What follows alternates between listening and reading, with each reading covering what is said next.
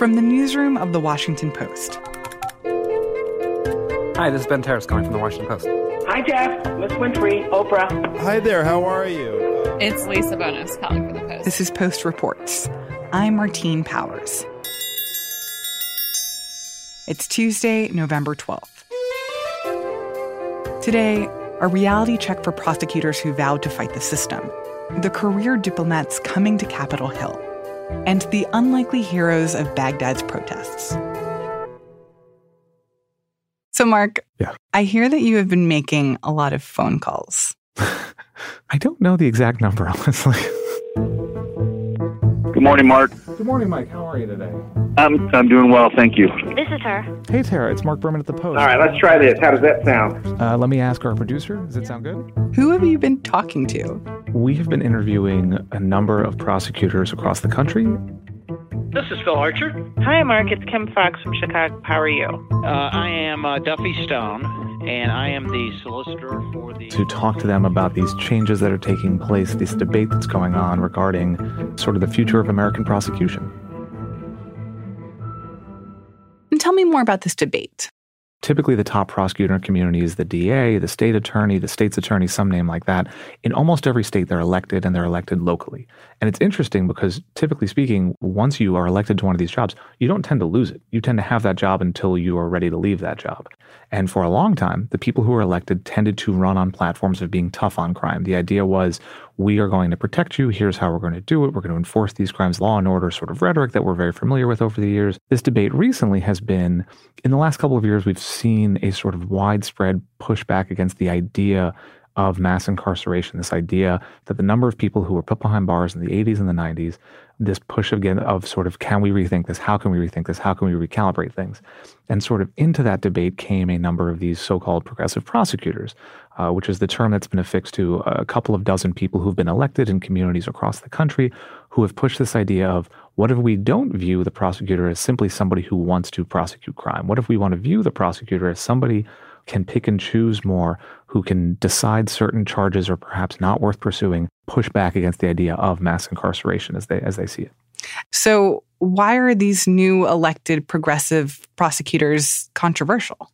So in part, some of this comes from the idea that some of the other prosecutors we've spoken to and across the country, both federally and locally, they say that this isn't the role of a prosecutor. They say that the law is the law because a legislature somewhere has approved the laws and the statutes. They say if you're a prosecutor, your job is to enforce those laws. You can use discretion in certain cases. There is this idea that you can look at the facts of a specific crime and a specific allegation and decide whether it is worth to pursue it. But they argue that you can't just look at a class of crimes and decide not to prosecute them. And that is what some of these progressive prosecutors have done, is they've said that they're not going to pursue certain crimes. Some drug possession, marijuana possession, and things like that, they've said that they are not going to pursue those as much. And so this isn't just like a theoretical conflict, right? Like this is actually playing out in the real world in terms of whether prosecutors are able to do the things that they want to do. This debate is unfolding both across the country and in very sort of hyper-focused ways in these communities. So one example is in the Boston area, where the Suffolk County prosecutor, Rachel Rollins, was elected. Yeah, so I think in the past, the campaigns were all fear-mongering and former prosecutors, and I keep you safe by arresting our way to the solution.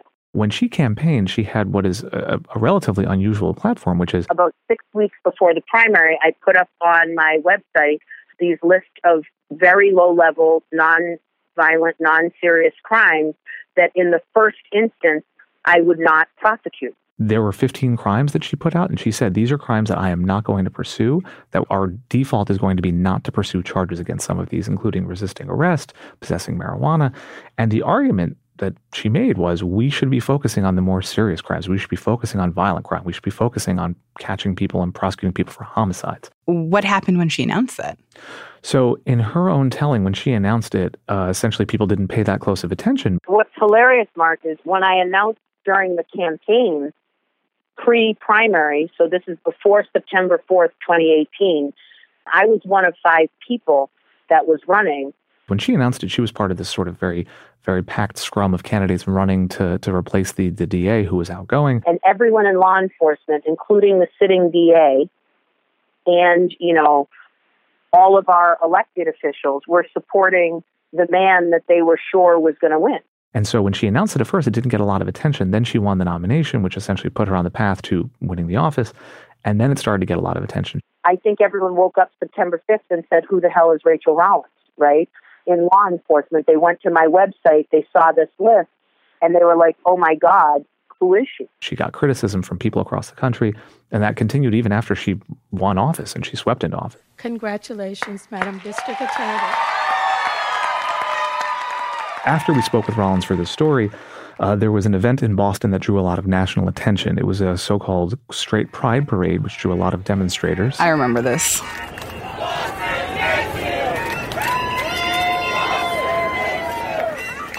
And there was a lot of counter-protesters who came, and a number of them were arrested. A lot of the assaults that happened during the day, you only know of a few of them. You know of the 4 officers that were injured due to some of these assaults. Many officers were assaulted throughout the day. And prosecutors from Rollins' office went to court, and they said they were going to drop some of the cases. And these were cases against the counter-protesters of the Straight Pride Parade. Right. And so they said that, for example, in one case, there was a disorderly conduct charge against a counter-protester they said was, quote, inappropriate. So they were going to drop the case. The judge, hearing that, pushed back and argued that they had to continue the case.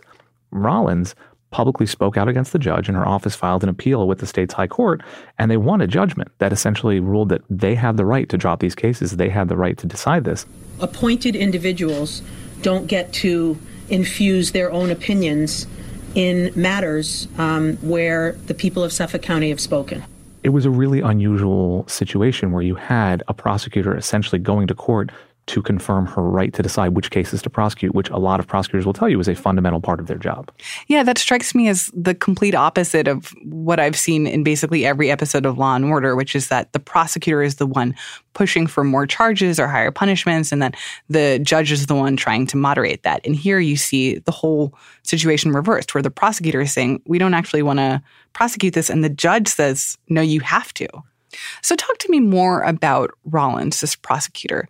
Who is she, and how did she come to be the top prosecutor in Boston? So Rollins was actually raised in Cambridge, and she worked at she was the top counsel to a number of state agencies in Boston, transportation agencies, and then she had been a federal prosecutor for years before she ascended to those roles in Boston. But what really, I think, opened my eyes about wanting to maybe do this job was honestly watching TV and seeing incident after incident where unarmed, overwhelmingly Black and brown men were being killed, quite frankly, by law enforcement across the country, and DAs that hold the power to investigate those crimes were not speaking to the community in any meaningful way. Rollins will say, as she said to us and as she's told others, she has a background where she has been both a prosecutor and in her personal life has been touched by the criminal justice system. She has, in her telling, 2 of her siblings were incarcerated. At one point, she went to court for her brother when her brother had a hearing and saw her old office, the U.S. Attorney's office in Boston, was prosecuting the case in front of a judge that she had argued before when she was a federal prosecutor. And it was different, Mark, right? When I walked in as an AUSA to that courtroom every day, they knew who I was. You know, you're treated with respect because you work in the office and you work hard and you do great work.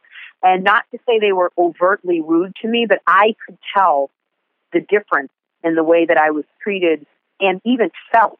So Rollins' argument is similar to those of a lot of the progressive prosecutors. They think the system can take a more holistic view of the people who come in it and the way that the system interacts with the community as a whole. One of her arguments is that there are a lot of mental health issues, there are a lot of poverty issues that tend to fuel some of these sort of what she calls the lower level nonviolent crimes. She thinks those people should be diverted into treatment. She thinks those people should not necessarily have criminal records that can make it difficult for them to get jobs. She views some of these things as things that essentially clutter up the court system. They clutter up her office, they clutter up the court system with these lower level charges when she thinks they could be prosecuting more serious crimes. So what are other examples where progressive prosecutors have come up against resistance or tensions when they start making decisions based on that platform? In Dallas, the district attorney said he wouldn't prosecute certain crimes. The Texas governor and attorney general both accused him of promoting what they called lawlessness. In San Antonio, where the district attorney said he would reject charges of criminal trespass against homeless people, the police union there assailed him and said he was, quote, a total abdication of his responsibility. One of the more notable cases has been in Philadelphia, where the district attorney there, Larry Krasner, who's a former public defender, has sort of had a war of words with the U.S. attorney there, William McSwain. I think the role of the prosecutor in America today is clearly to enforce the law and not to make the law and not to pretend that you're a legislator. Now, William McSwain and Krasner both took office around the same time early last year. McSwain has accused Krasner of causing what he calls, quote, a public safety crisis. Our criminal justice systems works well when everybody plays the role that they're supposed to play. But if you approach your job as a prosecutor, that you're not really a prosecutor, instead you're what Mr. Krasner likes to call himself, you're a public defender with power, well, the system is going to break down, and public safety is going to be compromised. And Krasner, in response, has pushed back against McSwain. Krasner's argument is that the system has unfairly penalized people for decades, that it affects not just the people who go through the system, but their loved ones, their friends. And his argument is that the Trump administration is taking aim at progressives like him from the top down.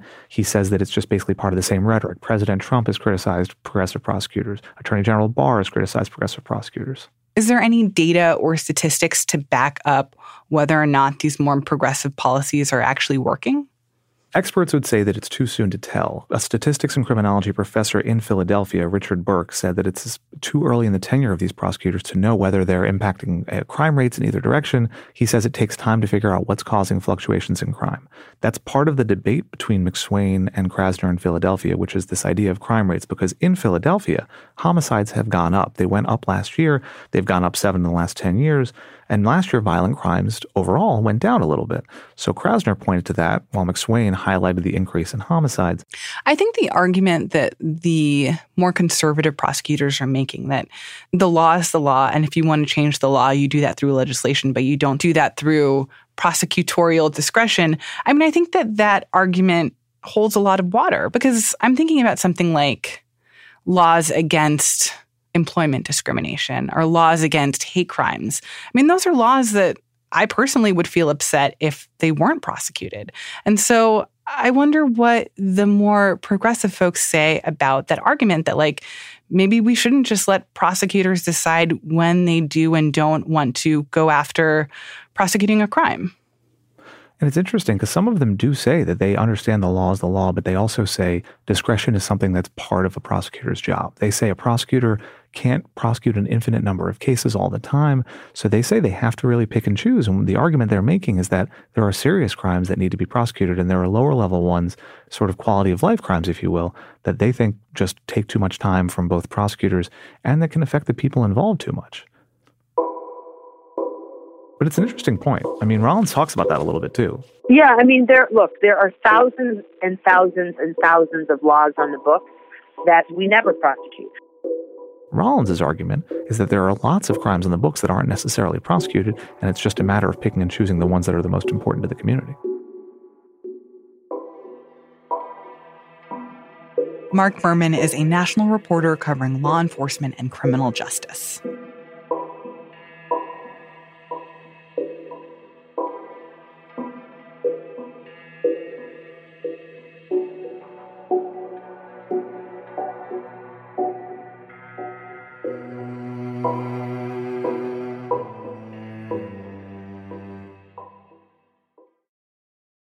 So where are we right now in the impeachment process?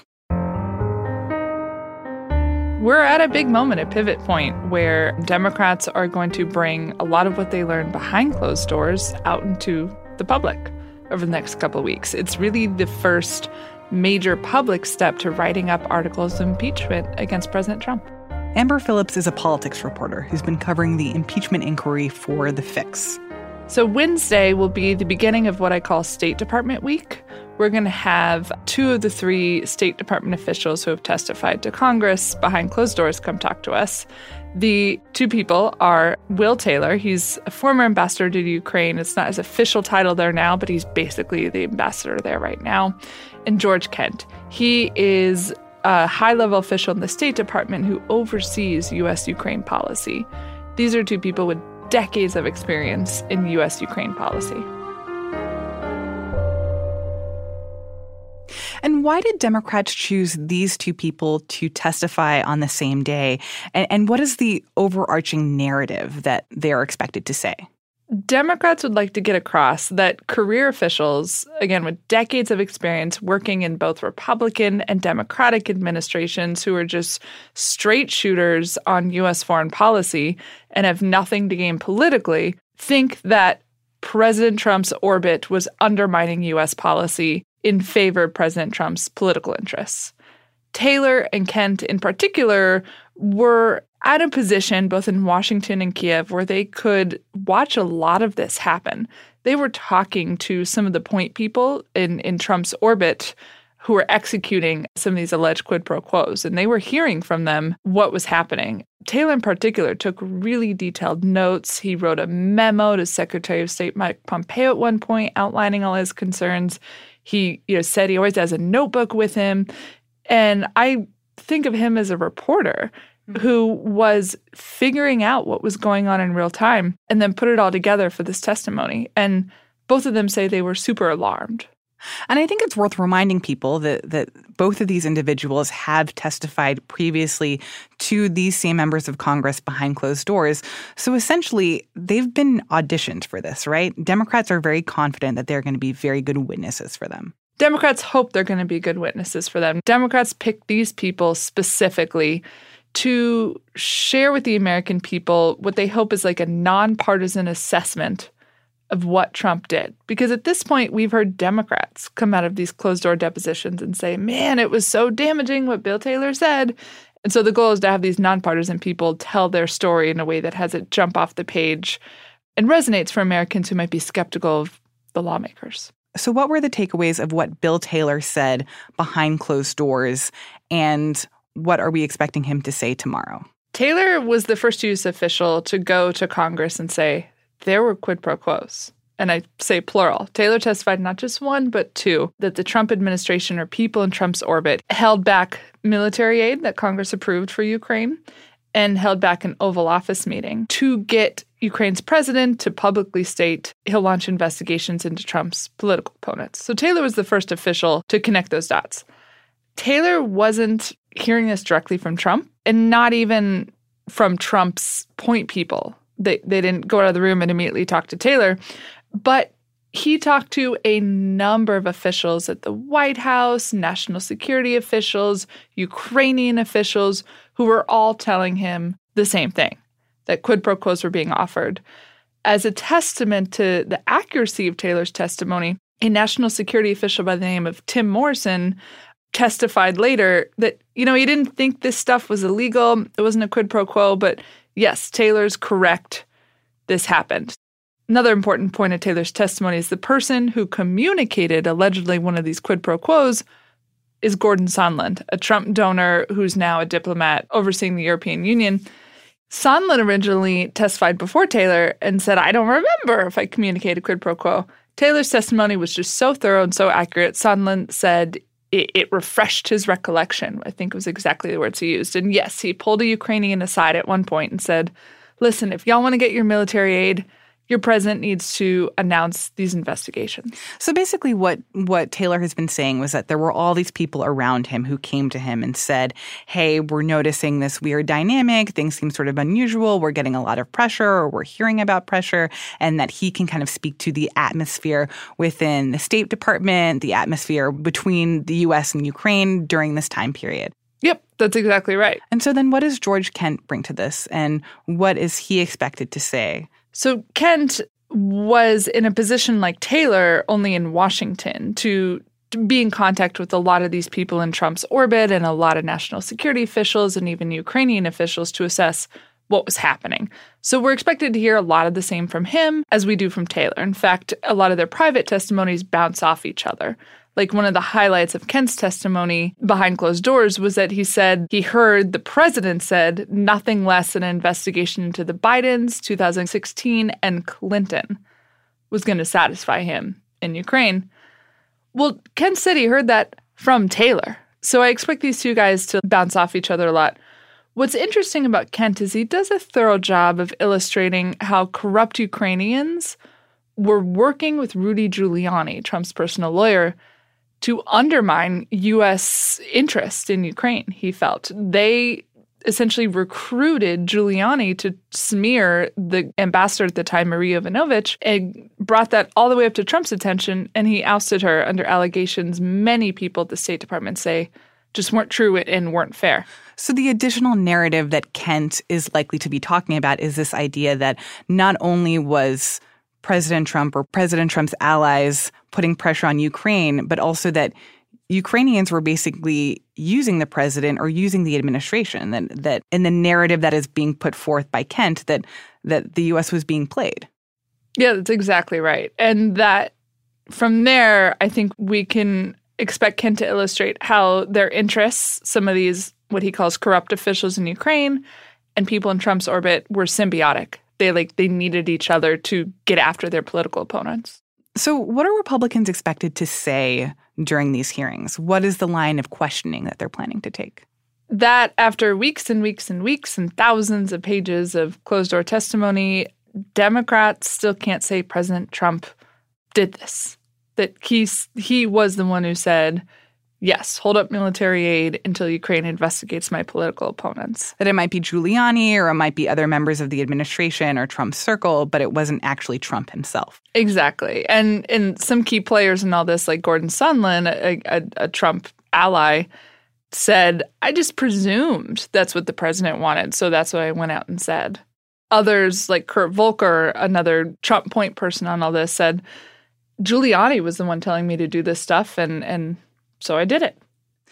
So then is that going to be the big question for tomorrow's hearing? Like, do you expect that what Taylor and Kent will say will actually directly implicate the president in this? No, I don't. Because Taylor and Kent weren't part of President Trump's inner circle on this. So they don't have the knowledge of who was directing what. All they could see was what was happening. And it's an incomplete picture because they weren't in the rooms when somebody somewhere said, hold up that military aid. And somebody somewhere said, have President Zelensky investigate the Democrats. So I don't expect them to implicate Trump. They didn't do that in their private testimony. And again, Democrats, I think, obviously would like to find the smoking gun here, but they also see that as a strength of character of these witnesses, is that these are career diplomats. They don't have any political vendettas to execute against the president. They're not going to overstep what they know. They're going to lay out the facts as they understand them, even if it doesn't portray perfectly with the narrative Democrats might want. Amber Phillips writes about politics for The Fix.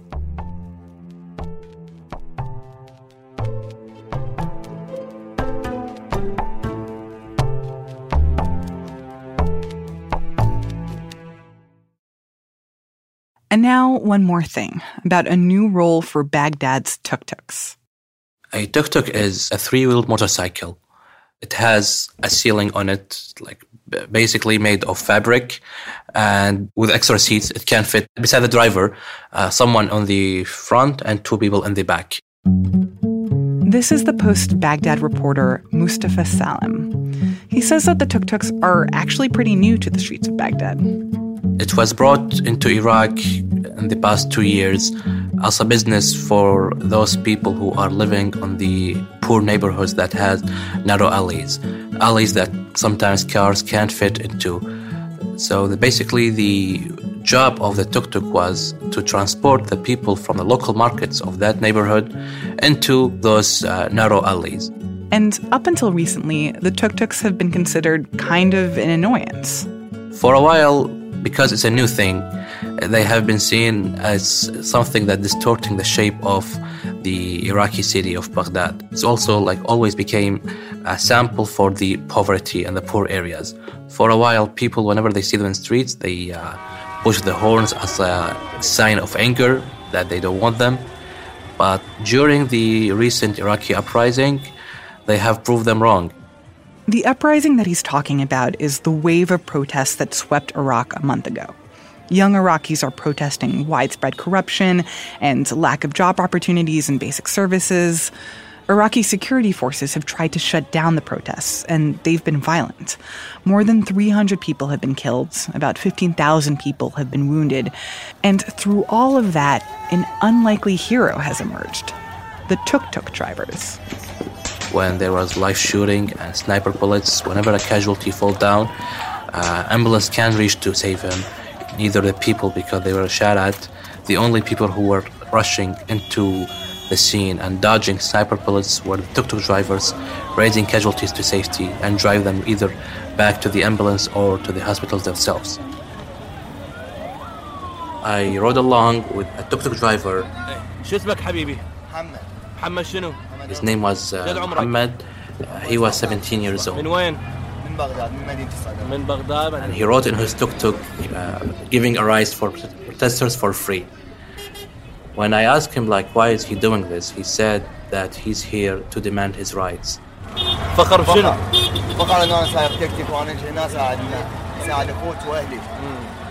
He said he's here in order to do his role into this protest, and he has been there for 5 days in constant. He never went home.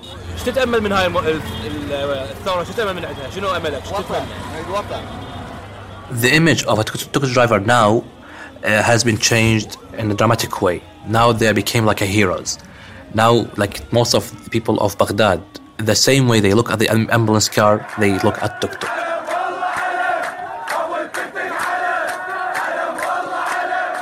I have talked to many people during the reporting and asked them about tuk-tuk. I remember a female medical student was saying that she hated seeing them before, but now she's honored to ride a tuk-tuk because she's feeling like a queen.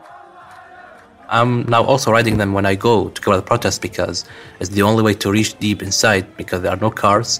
Like when we drive among the cars, all the cars saluting him and call them like heroes. And people are paid for their fuel and their food and whatever they need. In Iraq, we are familiar that those rich people, especially the politicians, usually ride Land Cruisers. And now the loss of signs that protesters are raising among the protests, they are saying, our tuk-tuk has beat your Land Cruisers. I mean, without the tuk-tuk, this uprising wouldn't last a day. Mustafa Salem is a reporter for The Post based in Baghdad.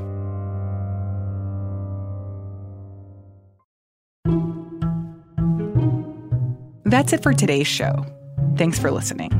The public stage of the impeachment inquiry begins this week, and we'll be covering it, starting with a recap of the first public testimonies on tomorrow afternoon's episode of Post Reports. But you should also follow other Washington Post podcasts for the latest updates. There's Can He Do That? And the Daily 202's Big Idea. And you can find all that impeachment-related audio in one place, the Post's Impeachment Inquiry podcast feed.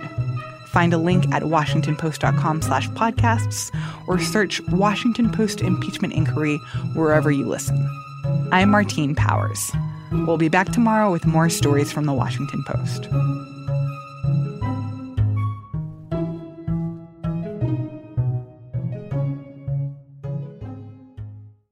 Hey, this is Christina Quinn. I'm the host of Try This, the Washington Post's new series of audio courses. The idea behind Try This is to become better functioning humans without having to comb the internet for countless hours. In our first course, we learned how to sleep better. Now, we're going to learn how to make our friendships stronger. I'll offer expert tips that are doable, and I'll keep it short. So let's do this. Class is in session. Find Try This from the Washington Post wherever you listen.